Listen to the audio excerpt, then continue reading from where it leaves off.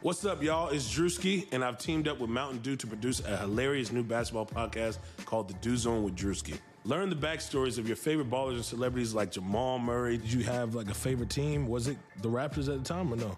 Was the Raptors even started around that time? Come on, bro. I ain't that old, fam. You talking like I'm 50. Taylor Rooks, Asia Wilson, and many more. You won't want to miss this. Listen to The Dew Zone with Drewski on Apple Podcasts, Spotify, and wherever you listen to podcasts. Hey everyone, before we get started with today's show, we wanted to tell you about Blue Wire Hustle, a brand new program where you can host your very own podcast here at Blue Wire.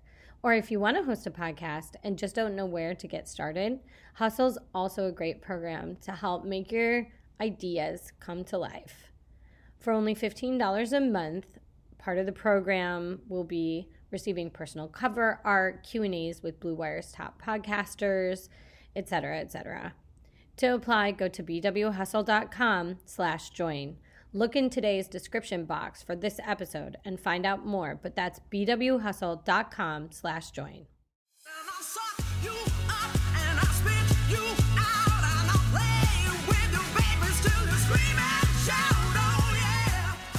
Hey flamethrowers, Amira here, and I am so pleased to be joined today in conversation with Benji Hart. Benji is a Chicago-based author, artist, and educator. Their essays and poems have appeared all over the place. Teen Vogue, Time Magazine, Advocate also has their words. They've led workshops for organizations and academic institutions. They are activists. They work with many groups in Chicago, like National Bailout, and are currently creating new work, I hear, and basically is one of the illest people I know. So I had to call Benji up to ask them to join me on Burn It All Down to talk about abolition and the ways in which it applies to sports and helps us think through sports.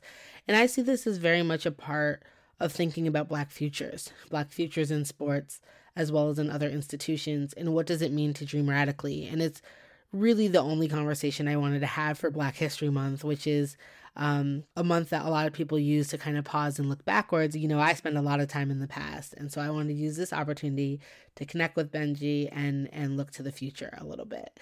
So Benji, welcome to Burn It All Down. Thank you so much for having me. I am so excited and honored to be here.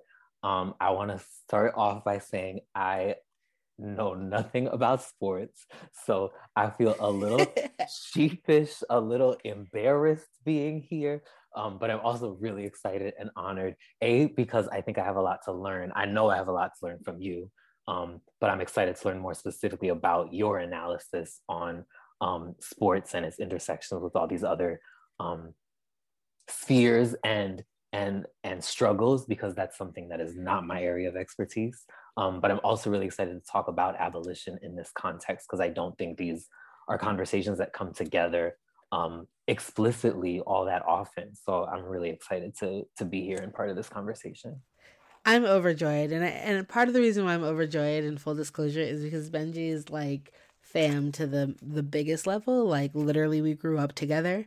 And I think that one of the extraordinary things about that and about like these familial relationships is that we have seen many iterations of each other and also watched, you know, ourselves go on these different pathways to bring us to this moment in which like I feel like I'm really excited to have a conversation with you about how like our worlds can kind of think through each other and combine and collide.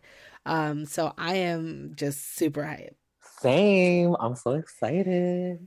Alrighty. So yeah, I had this thought a while back, actually. You know, we think structurally all the time. We think about things that we want to burn to the ground and then what we want to rebuild in its place. But oftentimes, a lot of the things we are talking about are kind of reform actions or kind of baby steps that leave systems intact that continue to exploit and harm and extract from people. And so I wanted to like actually think through and talk about abolition in the realm of sports in the way that we're seeing it talked about with criminal justice and some other things. And so that's kind of where I want to start.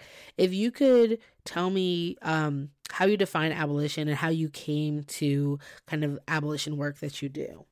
Absolutely. Amira and I grew up together. I'm originally from Amherst, Massachusetts. That's where I spent most of my young life.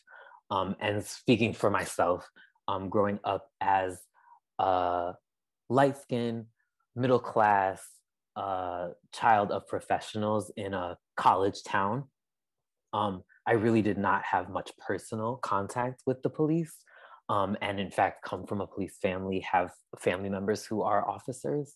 And so I had a very kind of traditional, but also limited understanding of what the policing system even was, what it looked like, who it impacted and targeted, because I actually hadn't had a lot of personal contact with it. And it was the summer that I turned 18. And I was staying with friends of ours in the Bronx, New York, that I was first arrested and first violently targeted by the police. And that was really a life-altering experience for me, particularly as a middle-class Black person who did not grow up in the Bronx, did not grow up in the neighborhood where I was staying and visiting folks, and seeing how drastically different other people's experience of the police system was from my own. And the violence of that first interaction and kind of the arbitrary violence of that first interaction was what really made me start to reevaluate what is the system actually designed to do? Because clearly the things that I've been taught or told it does, it's not actually responsible for achieving. And that's really kind of set me on the path to learning more about not just the current iteration or the current nature and layout of the police and prison system now, but also its roots and its history, why it was created, during what political moments and climates it took the shape that we are now all currently navigating. And that little by little, it did not happen all at once, but little by little really led me down the road to abolition and to not just the belief in the necessity of the total destruction, the total burning down of the police, prison, and military systems, but that those are actually achievable goals. That's actually possible for us to achieve, and that there is historic precedent for those demands and for that vision of a police and a prison-free world actually being achieved. Like, I think that part of it, to me, speaks to thinking through the ways we interact and associate with these systems.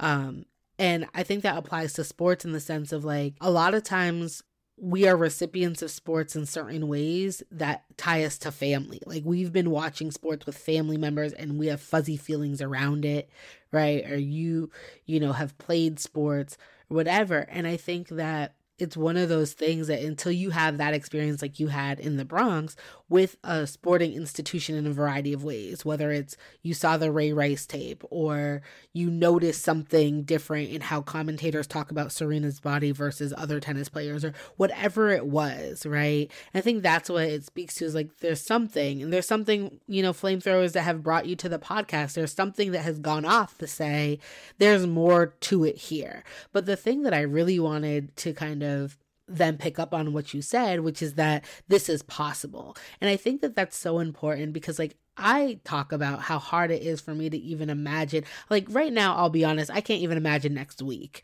Like, 2020 has especially warped my sense in time where, like, it's hard for me to think about and concretely plan for like a week out.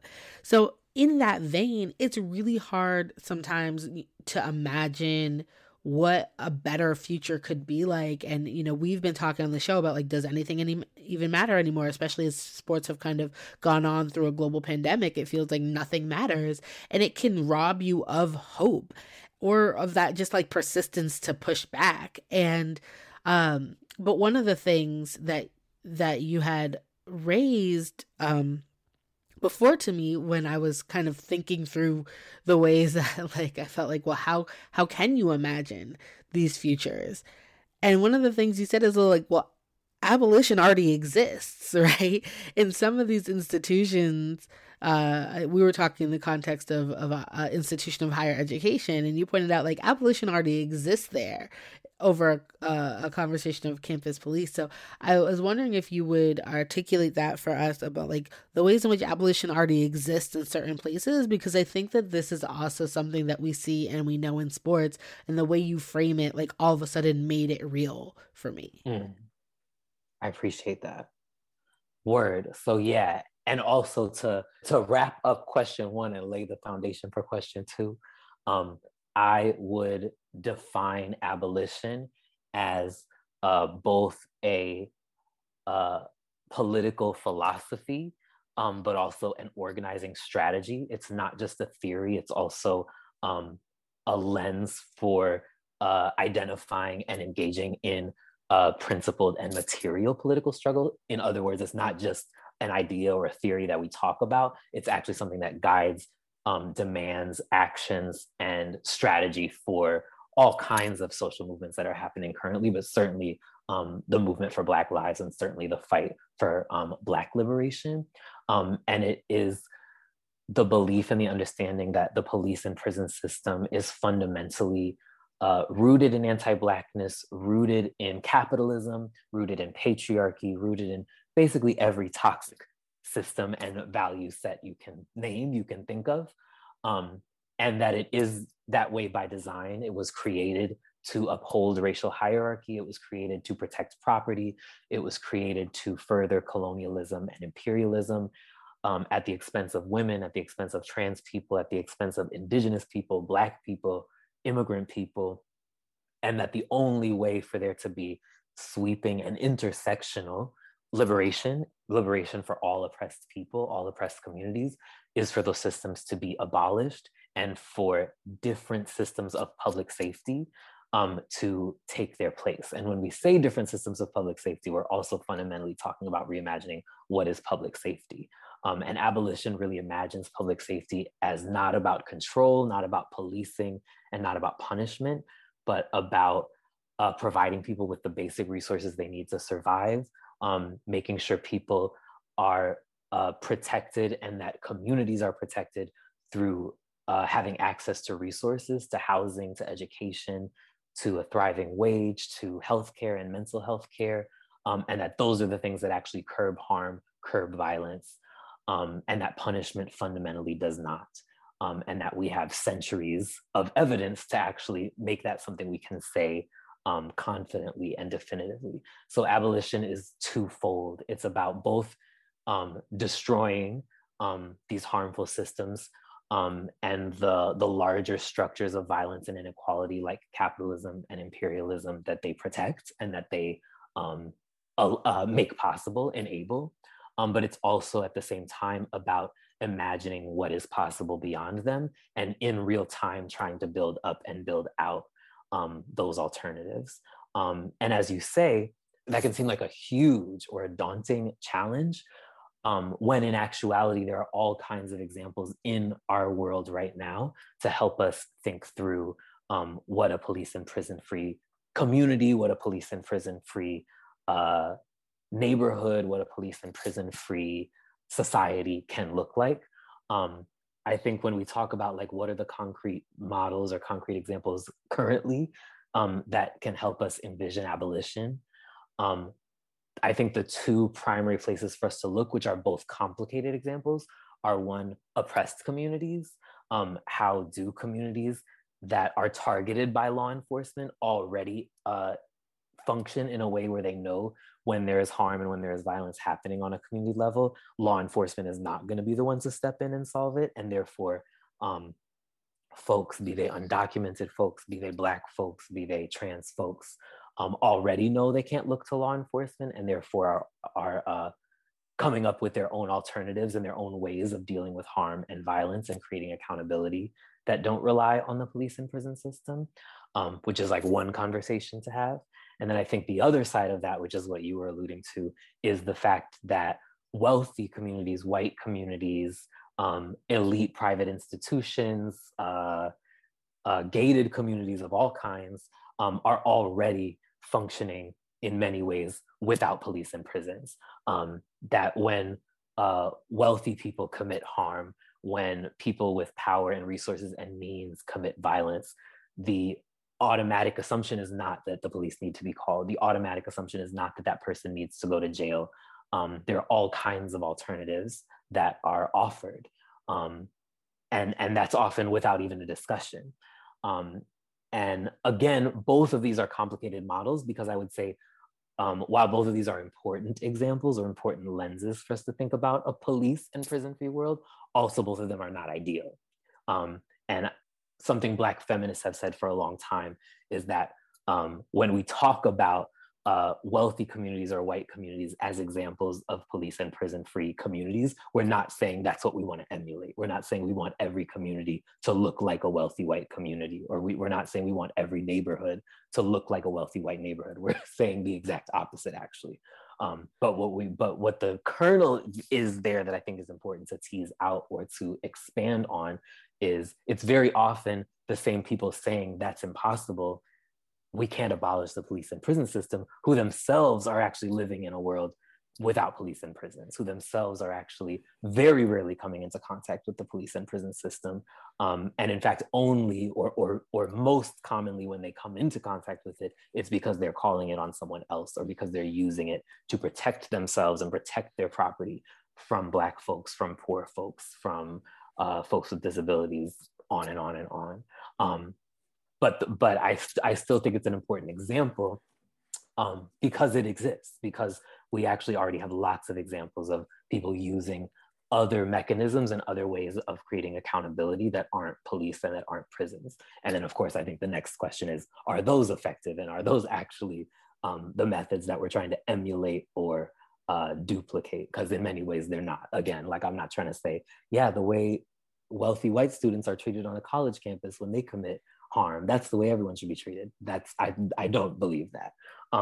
But at the same time, the examples abound of ways that people live their lives without the police and prison system, and navigate harm and violence without the police and prison system. Absolutely. I mean, it's like when people were drawing the distinction between the way the Capitol Police and folks were not exacting force on the insurrectionists on January 6th. The clarifying part of it to your, last point there was, we're not asking you to shoot them. We're asking you to be cognizant of the fact that, like, don't shoot us the way you don't shoot them. Exactly. One of the things that I want to point out is it's a very interesting way that sports played a role in kind of the rise of carceral politics in the 70s and 80s. My good friend Teresa Runstedler, past guest of the show, her next book is on this, and she already has an article out about it, where she looks at the rise of the NBA, especially in the 70s and early 80s, and the way that these, like, really high profile, like, Black men, the way the league tries to discipline them for on-court infractions, like the famous punch and stuff like that, that sets up this idea of punitive response, right? And that continues in a very public way, this notion of, like, this is how we keep Black folks, and particularly in line, is we police everything, right? And what the league did with that everything, which meant dress code, on the court actions, off the court actions, etc., was attach fines and suspensions to all of it. And I think that that's one of the things that, we talk about in the sports world a lot. And we talked about this in the context of COVID, when the Blue Jays and other teams announced that the way they were going to try to keep players from breaking COVID protocols and stuff like that was to say, okay, well, we're going to fine you, and then if you break protocol again, we're going to call the police on you. And, like, just, like, thinking about, like, an employer telling an employee, like, the way we're going to make sure that you are doing what we say in terms of, like, what we think is going to best ensure your health and safety is by threatening you with A, the loss of a paycheck, and B, with, like, calling the police. And then we've also had these complicated conversations, especially around sexual assault in sports, when, like, leagues are handling it or, like, setting up their own justice system away from, like, a kind of court apparatus, right? Where it's like the biggest thing up for debate is, like, if they're going to get a 4 or 6 game suspension, even though the thing that is earning them the suspension is that they beat their wife black and blue, and we have documented evidence of that, and like what to do with that. And so I think that there's ways in which the sports world are already having conversations around policing, around imprisonment, around kind of punitive justice, like around certainly around restorative justice when it comes to sexual assault, and like what these things look like. And, you know, my co-hosts, of course, are so on top of this and talk, you know, like somebody paid their due and like, why can't they get another job? Talking about Chris Doyle, who's a coach at Iowa, who like put multiple players in the hospital because of his tactics and then was like also super racist. And to get him out of Iowa, they paid him a severance package of $1.1 million. And then he was out of job for 8 months before he got rehired in a bigger league, right? And the way that the defense of this was like, oh, but he already suffered. Like, he already paid his price. Like, he already did this. And so, like, I think that we are seeing these conversations in the sports world, but somehow they are, like, disconnected to the larger conversations, which is funny to me. And why I bring up this history is because they've always been intersecting. Because as we know that sports is like a hyper visible spot for a lot of these tensions to kind of get center stage. I really like how you framed abolition as both a theory and then also like an organizational tactic.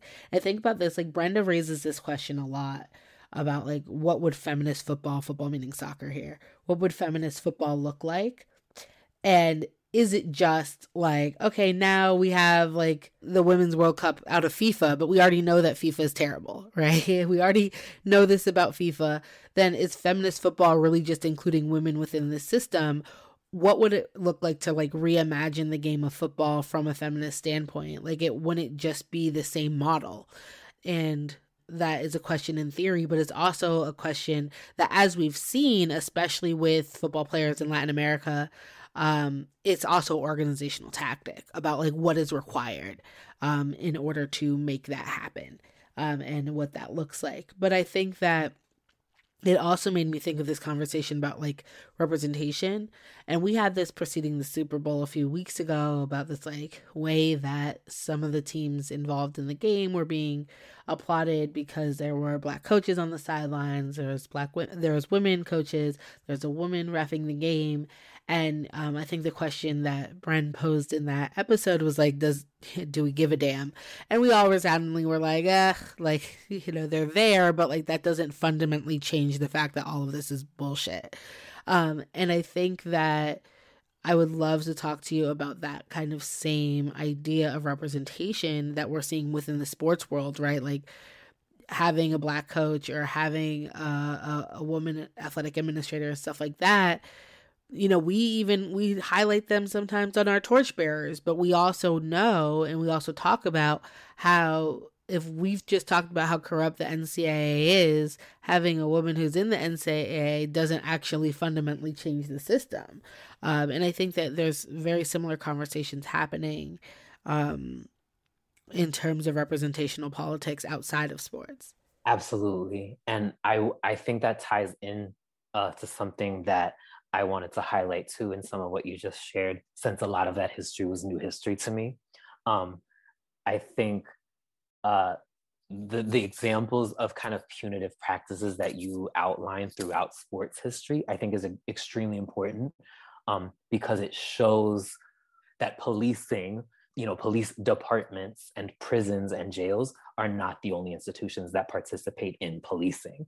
And I think that's really important, because, I mean, for any number of reasons, but something I really believe in my work and I'm trying to highlight more explicitly for people is that I actually don't think police and prison abolition is very, very radical. I think in a lot of ways, it's actually a really sensible and in some ways simple strategy that actually is just the tip of the iceberg in terms of the work that we have to do to actually dismantle racial capitalism, to actually dismantle white supremacy. There's so much beyond just abolition.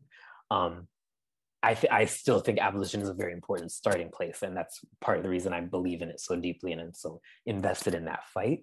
But your examples are important because if we abolished police today, if we abolished prisons today, that in and of itself doesn't mean white supremacy is done. And that in and of itself doesn't mean that the systems of violence and harm and inequality that the police and prison system protects and enables immediately go away when those protective buffers are taken away. And I think your examples of the ways that these punitive measures in sports are unequal, and that even when folks are engaging in what we could argue are non-carceral solutions to dealing with harm and violence, there is still deep embedded racism, deep embedded misogyny, deep embedded homophobia and transphobia in terms of how those consequences are distributed, who has the power to distribute them, who gets punished for what. There's still tons of harm and violence and racism happening there, even though technically a police department isn't involved or someone going to prison isn't involved. There's still, as you say, an investment in punishment that is still inherently racist, sexist, homophobic, and all these other things. And I think that's so important because coming out of 2020, defunding the police, conversations about abolition, conversations about reform and rethinking law enforcement and quote unquote mass incarceration are much more mainstream and much more popular now, which is a good thing. But it also means that we have new organizing work to do in terms of clarifying, okay, but what does abolition actually mean? And what does a police and prison free world actually look like? Because we're not all in agreement about that. And many of these institutions, academic institutions, even sporting institutions that are now adopting more of the language of abolition or the language of restorative justice or transformative justice, these kind of buzzwords that come out of movement that are more and more being adopted by the institutions that they were originally created in opposition to, means that we now have to do the work of clarifying what those terms actually mean. They become more mainstream and they become more acceptable, but there's tons of organizing left to do now in terms of actually clarifying what that means. Because if per your point, if abolition means we're going to abolish the police department and then the university will have its own police department, it's like, okay, then that's not abolition. It's like, okay, but then we're just changing who's doing the policing. We're not actually talking about fundamentally different structures of how we address harm and violence and inequality in our community. And that's frankly to be expected, but it's an important reminder of how much work we have left to do. And I think this ties back to your other question, because I think one of the things we need to be vigilant against is institutions adopting our language and institutions adopting the language of movements to paint themselves as progressive. And that goes hand in hand with these same institutions essentializing identity to also protect themselves and to also not just make it look like they're doing work that they're not actually doing, but actually enabling the same harmful patterns to continue. But now it's a Black woman doing them, or now it's our first gay provost who's supporting these awful policies that are actually harming a lot of our trans and queer students. It's also frankly predictable at this point. But I think that's really important, that these conversations about representation aren't just about the visuals of the queer athletes or the Black coaches. Every deep playoff run starts with building an amazing team. Doing the same for your business doesn't take a room full of scouts. You just need Indeed. Don't spend hours on multiple job sites looking for candidates with the right skills when you can do it all with Indeed. Hate waiting? Indeed's US data shows over 80% of Indeed employers find quality candidates whose resumes on Indeed matches their job description the moment they sponsor a job. Something I love about Indeed is that it makes hiring all in one place so easy, because with virtual interviews, Indeed saves you time. You can message, schedule, and interview top talent all in one place. Indeed knows that when you're growing your business, you have to make every dollar count. That's why when you sponsor a job, you only pay for quality applications from resumes in our database matching your job description. Visit Indeed.com/Blue Wire to start hiring today. Just go to Indeed.com/Blue Wire. That's Indeed.com/Blue Wire. Terms and conditions apply. Cost per application pricing not available for everyone. Need to hire? You need Indeed. Or the women in leadership roles, it's actually about how those identities are used to mask the harm to women, the harm to Black folks, the harm to trans and queer people, and how that's on purpose. It's not accidental. It's a strategy for actually allowing the harm to continue. Absolutely. And we're looking directly at Lori Lightfoot when we say this, just to be clear and explicit. Thank you so much.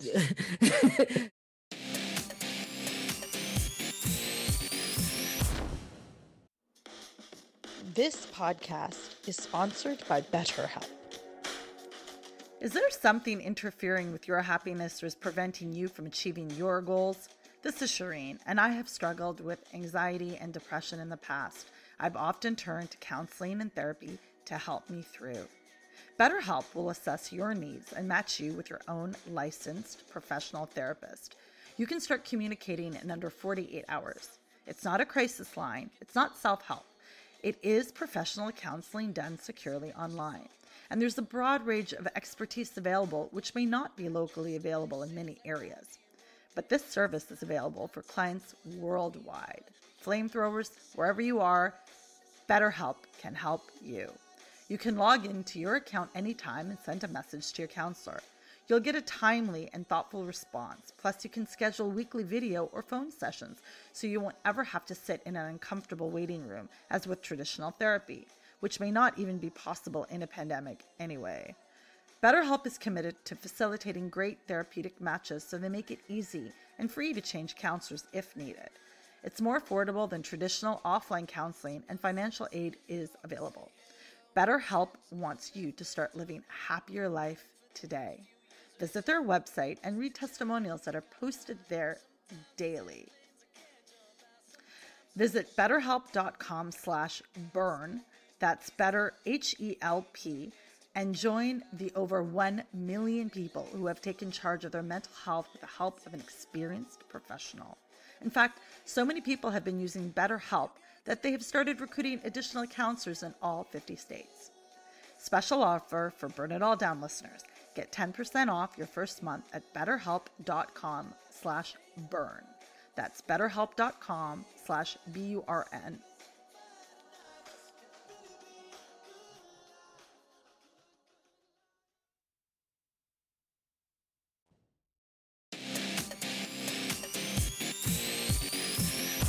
This is so important because this is something I was just on a panel earlier today, and somebody asked a question how do we square the NFL's commitment to racial justice with the treatment of Kaepernick? And I literally laughed. I didn't mean to, but I laughed because I was what commitment to racial justice? Because they painted end racism in the end zone, right? That same idea of the reappropriation of language and not just language of symbol. And this is a conversation we've had around kneeling, right? When the whole team kneels along with Jerry Jones for a photo op, kneeling doesn't mean shit. What kneeling was used to convey at this point, especially if you were kneeling in opposition to the playing of the anthem because you were using this time to disrupt business as usual, and now what has become business as usual is having a whole team kneel before anthem, then that action, that gesture is just symbolically nodding, right, in a way, and take it or leave it. If you're somebody who's you know what, when I see the national team kneel, I know they mean Black Lives Matter, but it's is that what it means? What that's the value that people have assigned to it, but in action, in an operation, it's not doing anything. That's not actually a commitment to anything. That's right. Except for touching your knee to the ground. That's right. And I think that this is one of the most important things about watching closely after this, you know, we all know the summer was a particular moment.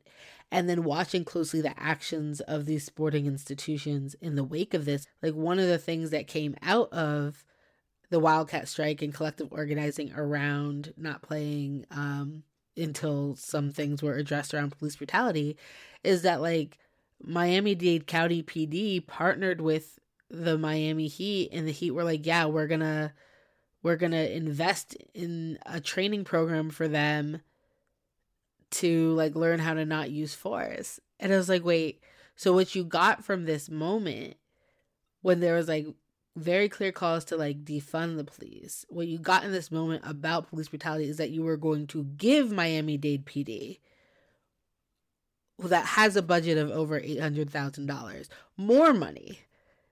And it got swept up in this moment of like, look at all the good that teams around the league are doing for their quote unquote commitment to racial justice. And it's like, no, actually, this being bundled in is like masking the ways, to your point, Benji, that is not just decoration, but it's actually the ingredient of what's making this system keep going.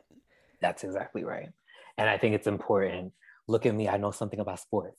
I think it's also important to name, you know, in that theater or sort of in that moment, the role that Barack Obama played.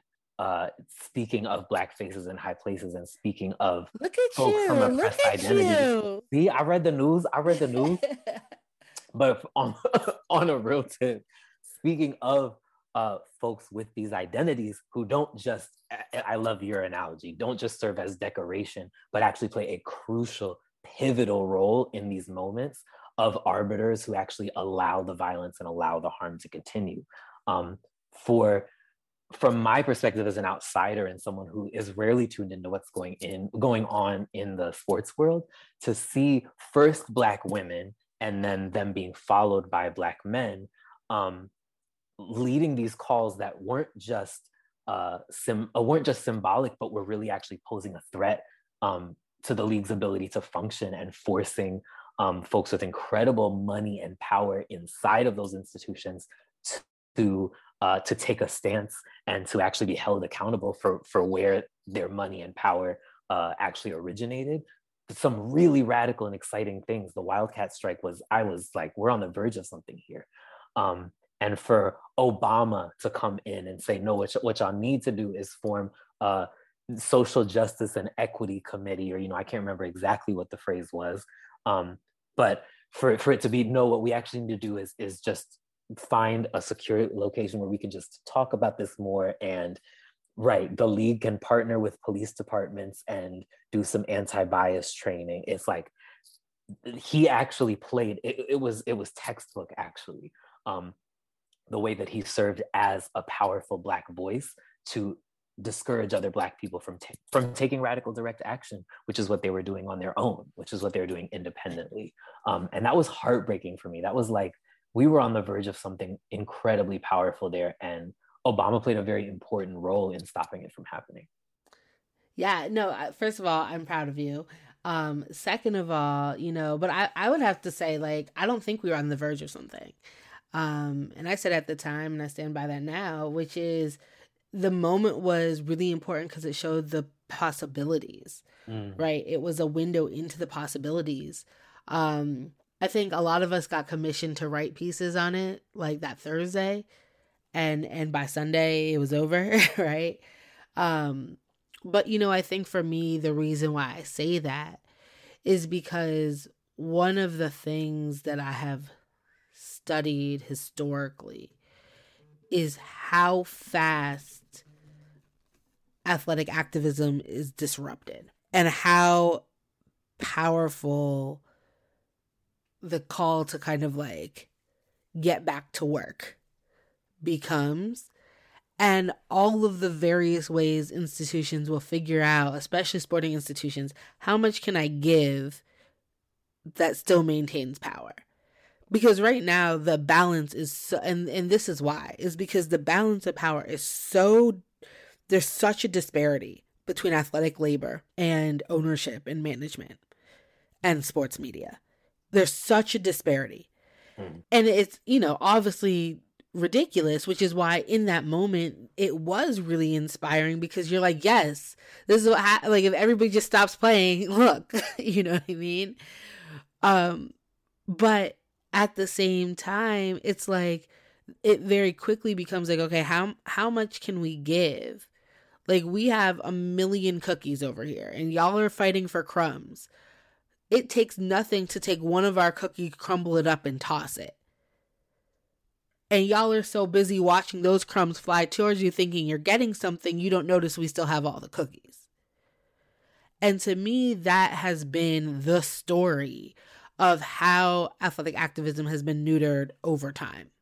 Whether it's early Black college protests in the 70s that then, you know, influenced the scholarship to become a 1-year renewable thing, so your job became a lot more precarious, right? Or it's the way in which, media covers it or whatnot. But for me, like in that moment, I was like, absolutely, you're on the verge of something. And I also knew that night, people were already on the phone talking about endorsement deals and sponsors and you don't want to lose this. They're pointing to people who have lost stuff, who have been disposed because of their actions, who have become warnings. Colin Kaepernick is but one, right? Like Craig Hodges, Mahmoud Abdul-Rauf are still here. They're still here facing these consequences. And I think that's, you know, when I talk about like feeling like, how do we even imagine this? I think that imbalance to me is what feels so disheartening sometimes. Is that like, even in these moments where I feel like we've walked up to the precipice of like a new chapter, I'd say this year over any other years, I feel like there's been more strides taken. I think there's been a blueprint. The WNBA certainly has laid a blueprint. And part of that blueprint, though, has been that they've reached out to scholars and grassroots activists, right? That said, like, hey, we have a particular platform, but it's only fortified by these other connections.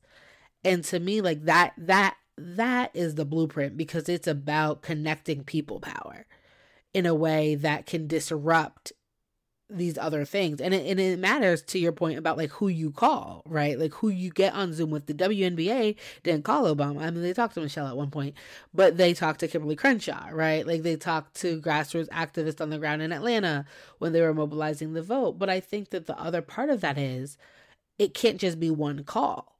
That's right. And so to me, it's like, what do we do? Like, even taking those moments that's like, this is amazing time.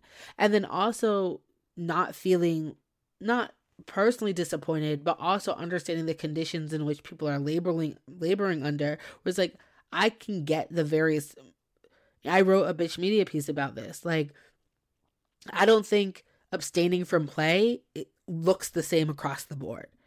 I think the WNBA has fought tooth or nail to be able to get onto the court. Their abstention of playing is actually removing themselves from a place where people don't want them in the first place. And so I don't actually think seeding that is the same effect, right, as when the NBA would do it. That's fascinating. You know, and so I think that to me is like part, you know, when we think about these institutions, we think about the complexities, like, and this is the way when we think about, you know, we talked about intersectionality, we talked about that, but like, this is the way to me that it comes to the fore. That's powerful. That's beautiful. I really love what you're saying about athletes and organizers working together. Because I totally agree that that's when the most powerful and the most exciting moments have happened in the last couple of years. Is not when athletes were looking to institutions or people with power, people above them, to kind of give them directive, but when they were looking to folks on the ground, looking to poor and working class Black folks, looking to activists actually doing work on the ground to give them their directives. The most incredible things have happened as a result of that.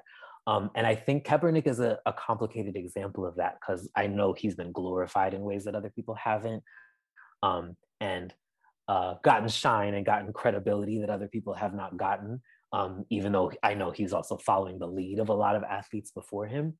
But something I think he has gotten right is talking to organizers on the ground, and specifically talking to Black women organizers on the ground, and B, using his platform to pose a threat. And we all know that he's gotten a lot. He's actually lost things as a result of that. And I think folks with power and privilege, even Black folks with power and privilege, even women with power and privilege, like that's something we should actually be prepared to do.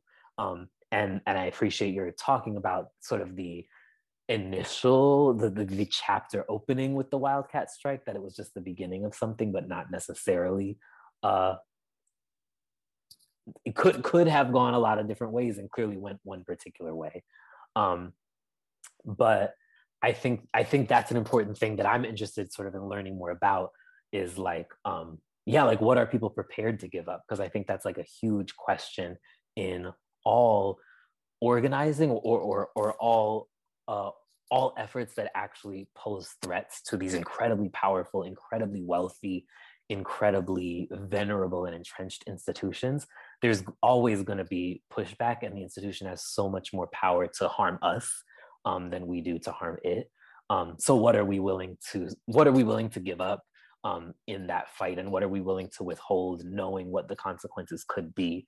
And I'd love to hear about that from the sports perspective or the athlete's perspective. I love that. I was, we're coming up on the anniversary of the fight of the century, which is Muhammad Ali and Joe Frazier, March 8th, 1971, which was huge, of course, because Muhammad Ali, the sacrifice he made when he refused to submit to the draft for the Vietnam War, was so vast. It's like very hard to even contend with now, because we know he comes back and then he has all this success, and we forget that for 3 years, like, his belt was taken away, his livelihood was taken away, he was imprisoned, right? Like, these, like, with a kind of looking backwards, we can see that it's going to work out more or less for him. But at the time, how does one know that?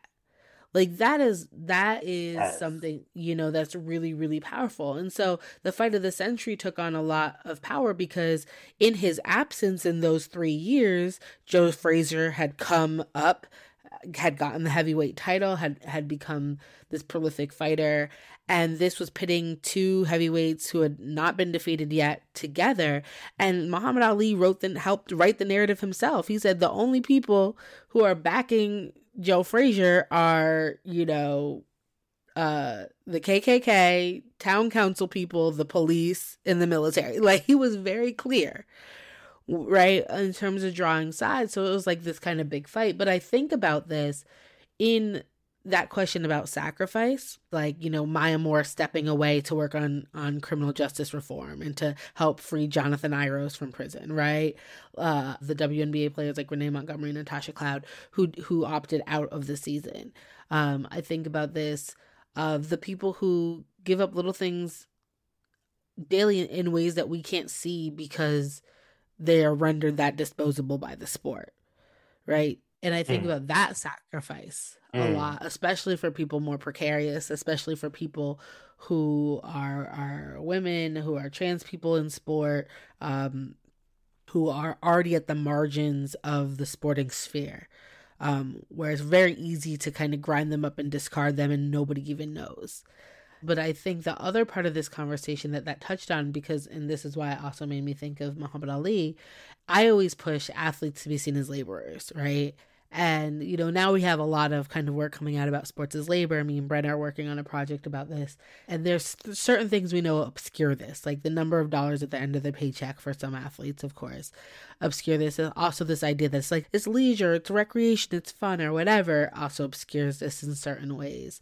But I also think about it in terms of, like, you mentioned, you actually have police in your family and things like that. And I think about this, like, complicated relationship about thinking through militarism and policing and, like, athletes in terms of, like, cannon fodder in a sense, and the forced choices that people make when they are trying to figure out, like, how to get into institutions that are telling them they're going to take care of them, institutions that prey particularly on Black and poor people, And, you know, my husband's family are all Philly cops.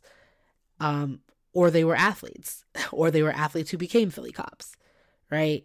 And I think like that connection between, you know, being in communities in which you're told that your way out of this community, because there's no way to think about like actually uplifting or like demanding resources or, you know, opportunities within that community. The only path you're given is an exit plan. And if that exit plan is labeled military, police, athlete, or maybe entertainer, then to me, I think, especially when we're talking about Black folks, it's interesting to think about the entanglement of those three things when we see it. And like for us, like in the sports world, we see this intersection a lot in terms of who's policing the games, who's hired, you know, to police these games. We see this in the pay for play, military, hyper Americana, anthem, not just the anthem, the like reunions and things like that. All of these things are baked into the spectacle. And sometimes when I'm looking at it, and there's so many players who are like, when they were kneeling and like the trolls were coming after them, were saying like, my dad's a cop, or my mom's in the Air Force, or X, Y, and Z. And I thought about like, what does it look like to look at the NFL, for instance, as an institution that we can see as tangled up with these other kind of forced choices, especially given what we know about CTE, what we know about brain trauma, what we know about the way that especially affluent white kids are leaving the sport because of how much is wrecking the body. What we know about the lawsuits being brought by former players who are saying, hey, you've now abandoned us and we have medical bills and ailments. And yes, Vincent Jackson just died. And how many more people are going to die super young after they've had a career in the NFL? And I think that's just but one example. But, you know, so for me, I think about the intersection of these three things in very particular ways. And I was wondering if you also had ways where you thought through this kind of intersection of sports and these military systems and police systems.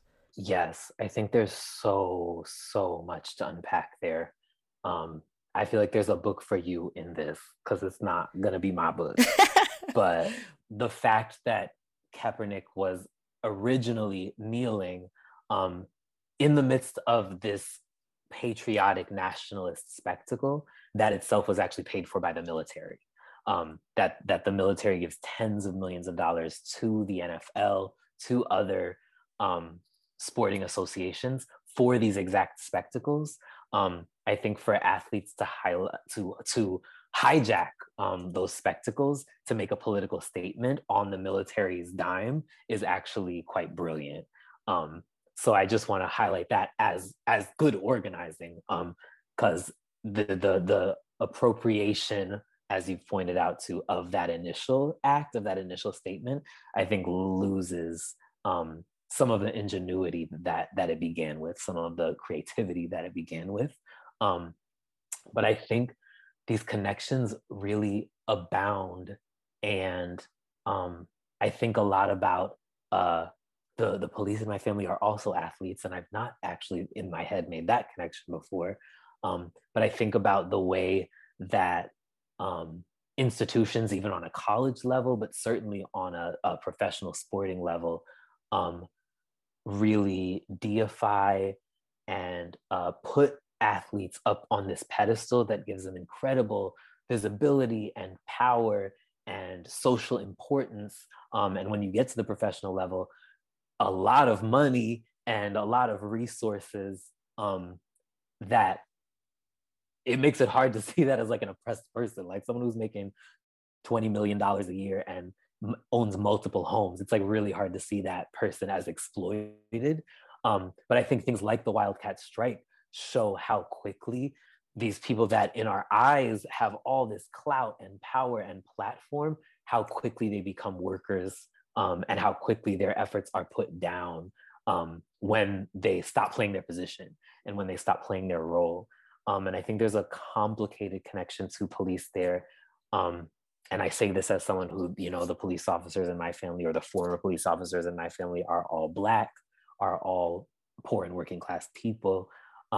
That participation in the military and participation in law enforcement are I want to tread carefully, but I think there's a connection there about sort of the way those positions are deified and held up as the epitome of public service, and the folks that are like holding our communities together, and that there's a lot of pomp and circumstance and romance, and in some cases resources, in other cases the illusion of resources, when you are an officer or when you are a soldier. You got this equipment that's many thousands of dollars, sometimes many millions of dollars that you're operating. You have access to an incredible amount of resources, and then that feeling of importance, that feeling of romance disappears when you're a vet, disappears when you're no longer the star athlete,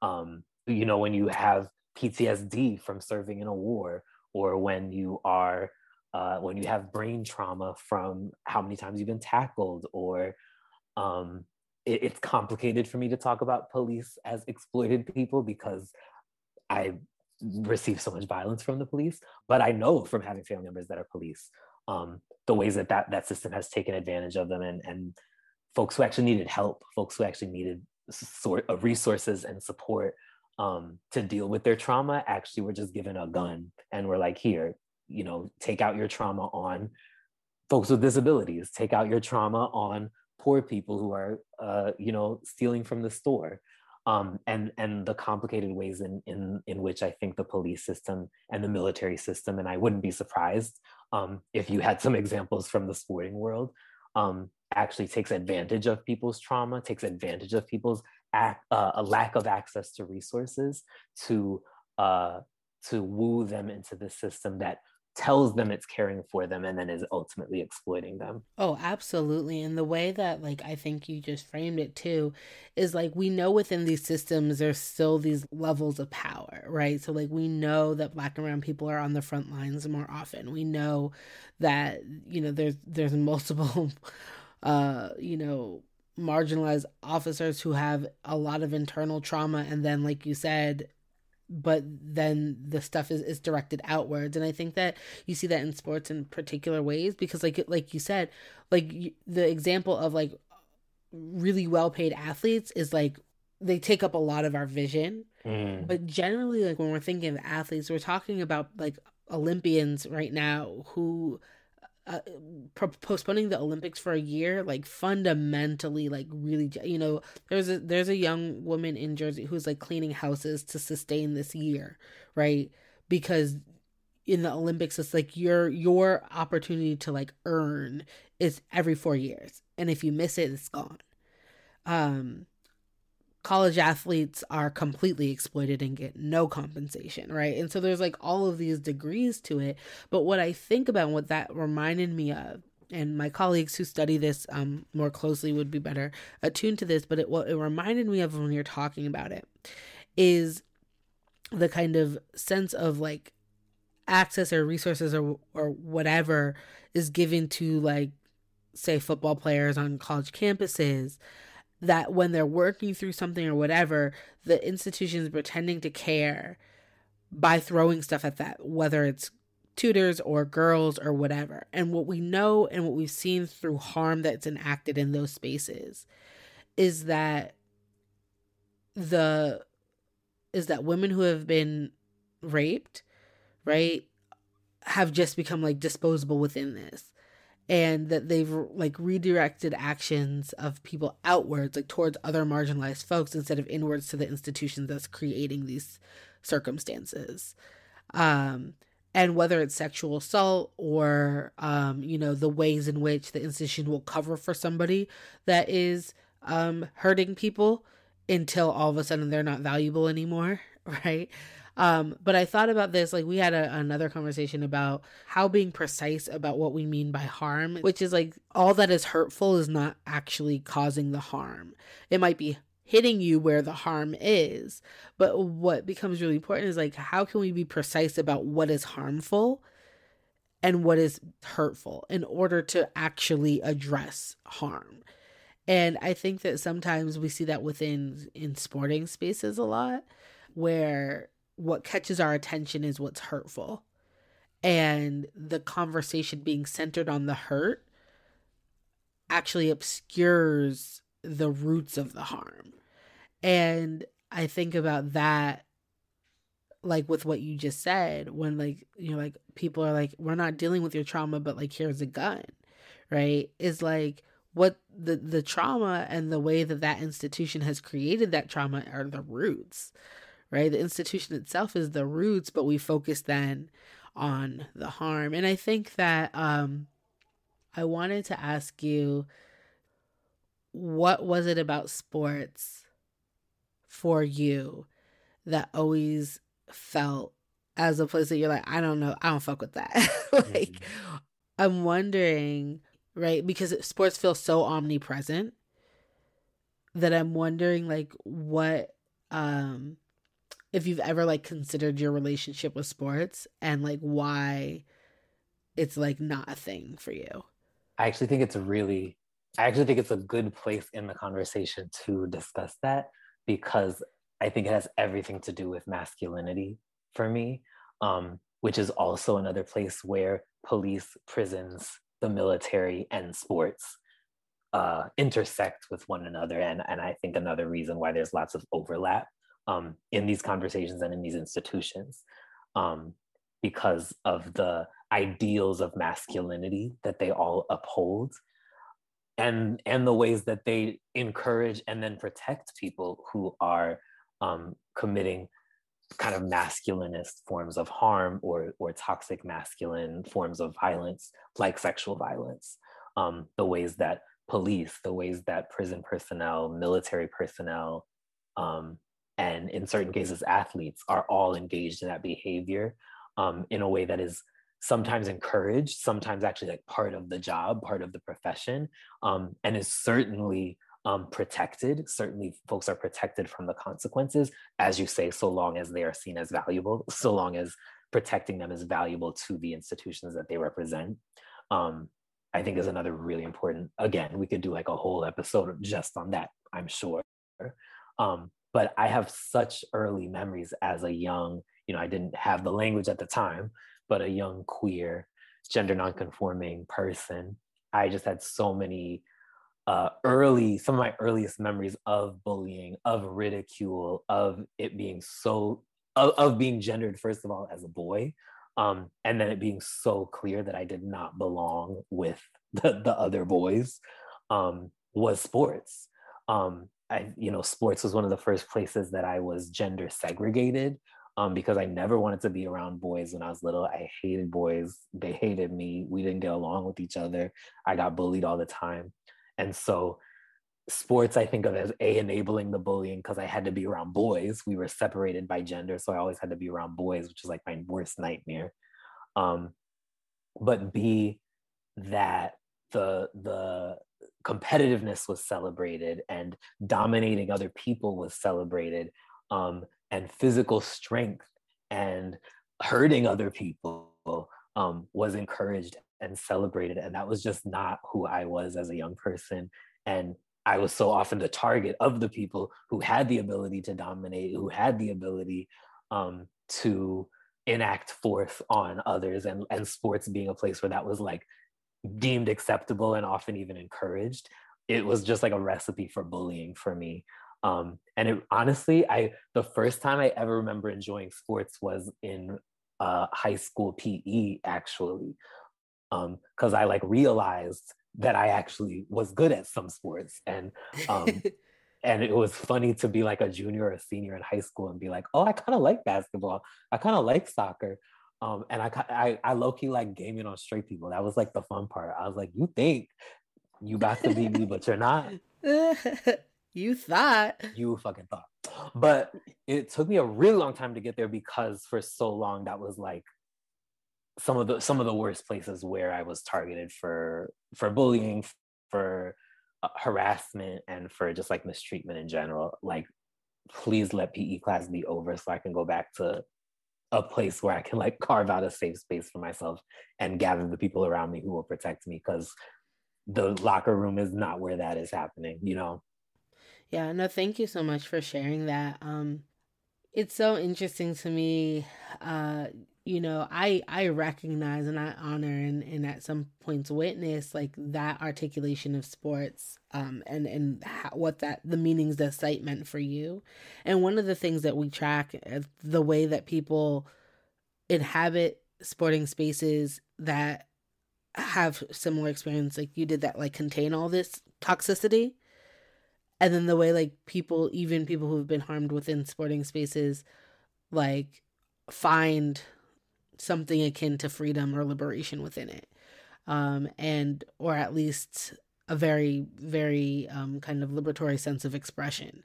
And those are in some of the most progressive kind of gender rules that guard that sport, that really disrupts it, really. Or I'm thinking about Zoros, the gay Mexican football team that formed their own league to push back on homophobia in the sport and create a space for that. Trans powerlifter here at Penn State who talked about powerlifting being a site of community formation that was really, really important. You know, or I'm thinking about like many of our friends of the show, Native runners, shout out to Jordan and folks who are running for the land and like using these spaces of movement to also like raise awareness for missing and murdered Indigenous women, and to talk about Native history, and to claim that space. And so for you, what did become a very important space, like sports has for some people, is performance art. To me, like for me, I got the same thing out of performative spaces as I did athletic spaces. Like they were both healing for me in because they created family, which you know is like my original wound. So for me, both sites were like incredibly sustaining. And for you, performance art certainly has been that site. That's right. And so I would love to end with just like giving you space to tell us like what you got going on, or you know, in what ways do you think of that art form and that performance as you know, a pivotal tool for both self and perhaps larger projects of freedom making and of liberation. The flip that I offer to that is that I did, when I was 16, started voguing, and it became in a lot of ways like my first passion, like the first love of my life in a lot of ways. And the ballroom scene is incredibly competitive, can be incredibly toxic, can be incredibly just like people do not necessarily treat each other well. So it's like actually in some ways a very similar environment of there's the tight-knit family that can form, that's so beautiful and powerful, and also there's fierce competition that isn't always healthy. I believe in healthy competition and unhealthy competition, and like I haven't walked a ball in at least 3 years now, and a big part of that was like I'm tired. I'm tired of the competitive part of sports that didn't appeal to me is the same competitive part of ballroom that was never actually the draw and never actually the appeal. So all this is to say, I get in the same breath, I get how people can glean really different things from the same space, because ballroom for me was the competition, and the winning was never the most exciting part for me. It was the building of the craft and the celebrating of other folks' craft and the building of family. So I really feel you sort of like naming that as what you get from sports or have gotten from sports. I love that. I love that too. And in closing, what things am I working on right now? It's actually really nice to talk with you and all this shared history we have in the arts, because I'm working on a new performance, a new single or solo piece, solo performance. And it incorporates so much of my early loves. The piece is called World After This One, and it's looking at Vogue, bomba, and gospel music as 3 examples of Black art forms that draw on the materials of the present to imagine liberated futures. And for me, the whole piece is actually a complication of sort of the Audre Lorde quote, the master's tools will never dismantle the master's house. In a lot of ways, I'm kind of examining the ways that Black people have actually always used the master's tools in complicated ways, but have subverted them, have rooted them in their own experience rather than the experience that introduced them to those tools, and just sort of generally trying to rethink about how we understand Black people's relationship to the master's tools, but also how Black people have always been thinking about impossible futures, and imagining worlds that seem unimaginable to folks outside of the Black experience. I'm so excited about that because, like you said, like, it goes back to what we started talking about at the beginning, which is like, how do you imagine these radical futures, or not so radical futures, sensible futures, and futures where we, you know, are sustained and we're loved. And like, you know, I think that part of why I want to have this conversation with you is because we are family, and like we talk about family and the way we found family in various spaces, but also that family is hard and family is complicated, and family does not mean easy and warm and safe and loving all the time. It means a lot of different things. And for me, it was like, what does it look like to have a conversation that's complicated, and that isn't sound bites, and that is like actually trying to parse out some of the ways that military and policing and sports collide, and then also some of the ways that we can think through and think past moderation, or think past reform, and think more to like, what does it mean to not just burn it all down in theory, but as an organizational tactic, right? To borrow a page from the way you framed it. And I couldn't think of another better person to have that conversation with, and to go into it knowing and feeling love and feeling safe and feeling like we can get into this, even though you're like how you said at the top, like, just let me tell y'all, I don't know about sports, so like this is. And I think like that's it though, it's like your willingness to still join me in conversation where we both are like a little bit outside of our comfort zones, but willing to do this work and have this dialogue, to me is the essence of like, literally, like, to me models what for me is like the communication towards these goals, towards like for me, the beginning of imagining you know, futures. And I talked about how I can't even see past next week. Like, I realized as we've been talking now for an hour and some change, is that at the end of this, I feel better than I did an hour ago about what it looks like to envision these things. And that's a testament to you, but also I think to being able to have these conversations. So I really appreciate you taking the time. I just appreciate you in general. Please, please, please, y'all, please check out Benji. You can find them on Twitter at radfag, or on their website at benjihart.com. Also on Insta and Facebook, all the things, of course. But thank you again for joining us here on Burn It All Down. We will certainly be keeping an eye on you. Of course, I will be in touch because I didn't even make you sing. And so therefore, I will, of course, have to have you back so you can, because y'all know that I can't hold a tune at all. And so that means that I make everybody else who can sing because, like, hello, compensate me. So I love you. Thank you so much for joining me here on Burn It All Down. I love you too. A pleasure. Thank y'all so much for having me.